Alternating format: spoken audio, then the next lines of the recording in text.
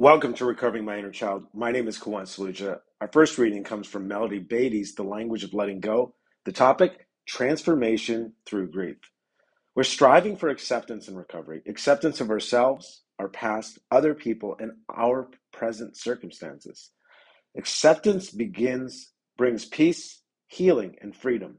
The freedom to take care of ourselves. Acceptance is not a one-step process. Before we achieve acceptance, we go toward it in stages of denial, anger, negotiation, and sadness. We call these stages the grief process. This has been popularized often. I would definitely, for a different view of this, I would check out the book, The Grief Recovery Method.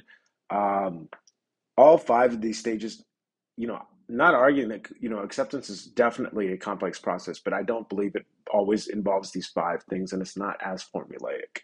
Um, as it's kind of like the 10,000 hour rule, right? Anyways, back to the reading. Grief can be frustrating. It can be confusing. Yes, I think sometimes grief has definitely been confusing. ACA talks about the concept of stuck grief. We may vacillate between sadness and denial. Our behaviors may vacillate. Others may not understand us. We may neither understand ourselves nor our own behavior while we're grieving our losses.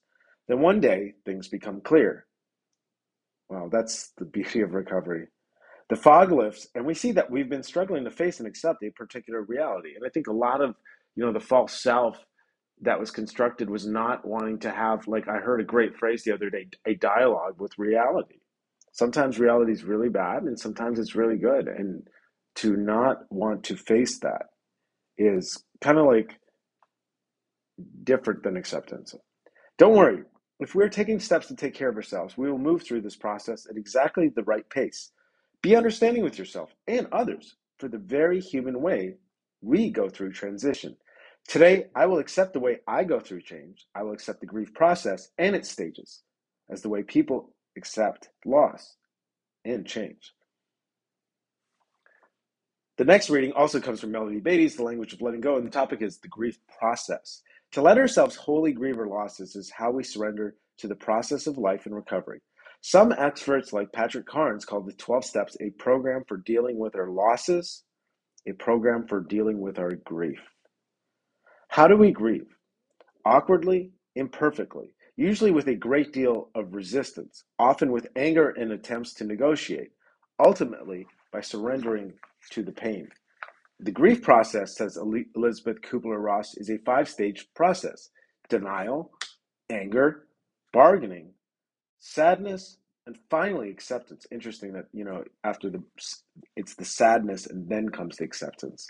So being sad is not always a bad thing, and being angry is not always a bad thing either. It's part of the process. And it's interesting how the anger comes prior to the sadness and then to the acceptance. That's how we grieve. That's how we accept. That's how we forgive. That's how we respond to the many changes life throws our way. Although the five-step process looks tidy on paper, sure does. It is not tidy in life. We do not move through it in a compartmentalized manner. We usually flounder through, kicking and screaming with much back and forth movement until we reach that peaceful state called acceptance. When we talk about unfinished business from our past, we are usually referring to losses about which we have not completed grieving. We're talking about being stuck somewhere in the grief process. Usually for adult children and codependents, the place where we become stuck is denial. Passing through denial is the first and most dangerous stage of grieving, but is also the first step toward acceptance. We can learn to understand the grief process and how it applies to recovery. Even good changes in recovery can bring loss and consequently grief. We can learn to help ourselves and others by understanding and becoming familiar with this process. We can learn to fully grieve our losses, feel our pain, accept and forgive, so we can feel joy and love. This is really a beautiful reading. We can learn to fully grieve our losses, feel our pain, accept and forgive, so we can feel joy and love. All the things, all the feelings, the joy, the love, the anger, the grief, the sadness, the peace, the acceptance. Back to the reading. Today, God, help me open myself to the process of grieving my losses. Help me allow myself to flow through the grief process, accepting all the stages so I might achieve peace and acceptance in my life.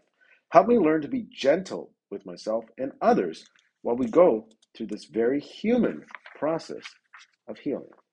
And that concludes today's readings for Recovering My Inner Child. Until next time, this is Kuwan Saluja reminding myself to pause and listen to that small, still inner voice.